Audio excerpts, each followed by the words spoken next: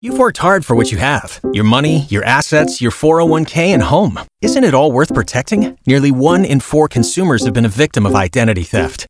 LifeLock Ultimate Plus helps protect your finances with up to $3 million in reimbursement. LifeLock alerts you to identity threats you might miss. And if your identity is stolen, your dedicated U.S.-based restoration specialist will work to fix it. Let LifeLock help protect what you've worked so hard for. Save 25% off your first year on LifeLock Ultimate Plus at LifeLock.com/aware.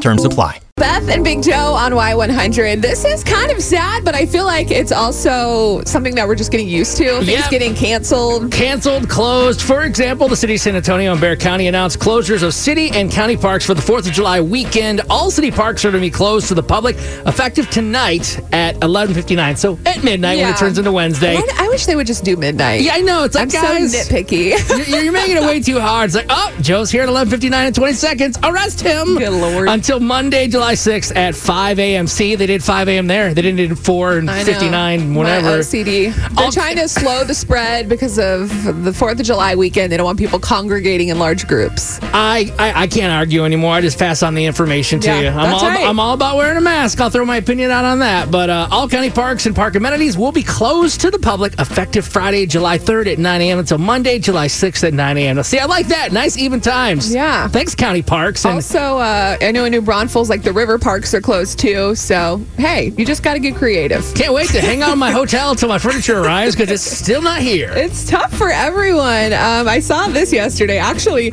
we posted this on our Facebook page. I mean, you and I did not, but somebody else that works here did, apparently. It's a Fiesta update from the Fiesta Commission president, Walter Cerna Jr. So is it happening?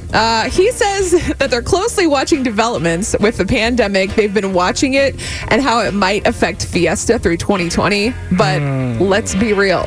Let's be real. I like real. I think it's going to be canceled. Like, I hate to be the bearer of bad news, but I mean, along with Worst Fest and all of these big gatherings with mass amounts of people, the way this is going, I feel like it's just going to be canceled. Well, now that you've said the C word, I'll jump on board with you. I think, Beth, it will probably be canceled too. Not to say that everything should be canceled in 2020, but it's sad. I just feel like that's just going to happen until we really get control of this. Yeah. It's hard to do, and I'm excited. When I was interviewing for this job to join you and Chris and everybody here in Y100, you're like, dude, Fiesta is incredible. Yes. And I'm like, and you're like, you know what? They're actually pushing it back. I'm like, oh, good, I'll get to enjoy it. It's a come, yeah. So, wah. But I mean, hey, fingers crossed. Maybe we wear a mask. We physical distance. I hate the word social distance. To physically stay apart and keep those droplets away from everybody. Take a sip, put the mask on. Take a sip, put the mask on. Oh, guess what I'm doing all weekend? I'm sipping and sipping.